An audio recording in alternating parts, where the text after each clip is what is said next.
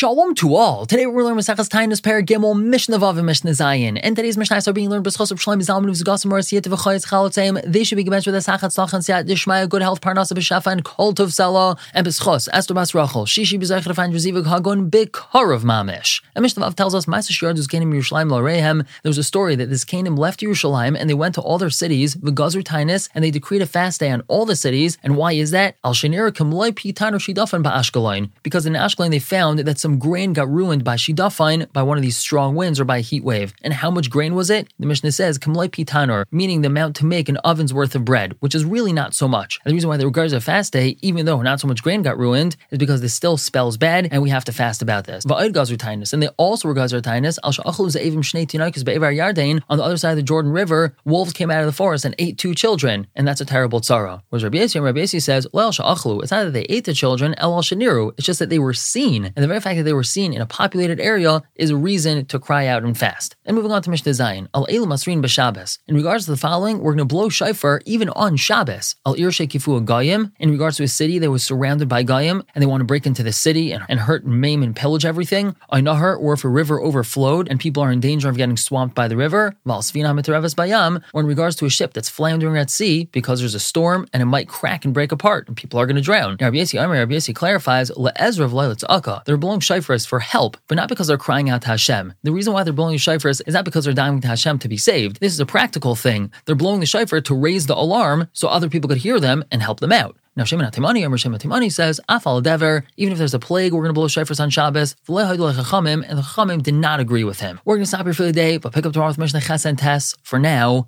everyone should have a wonderful day.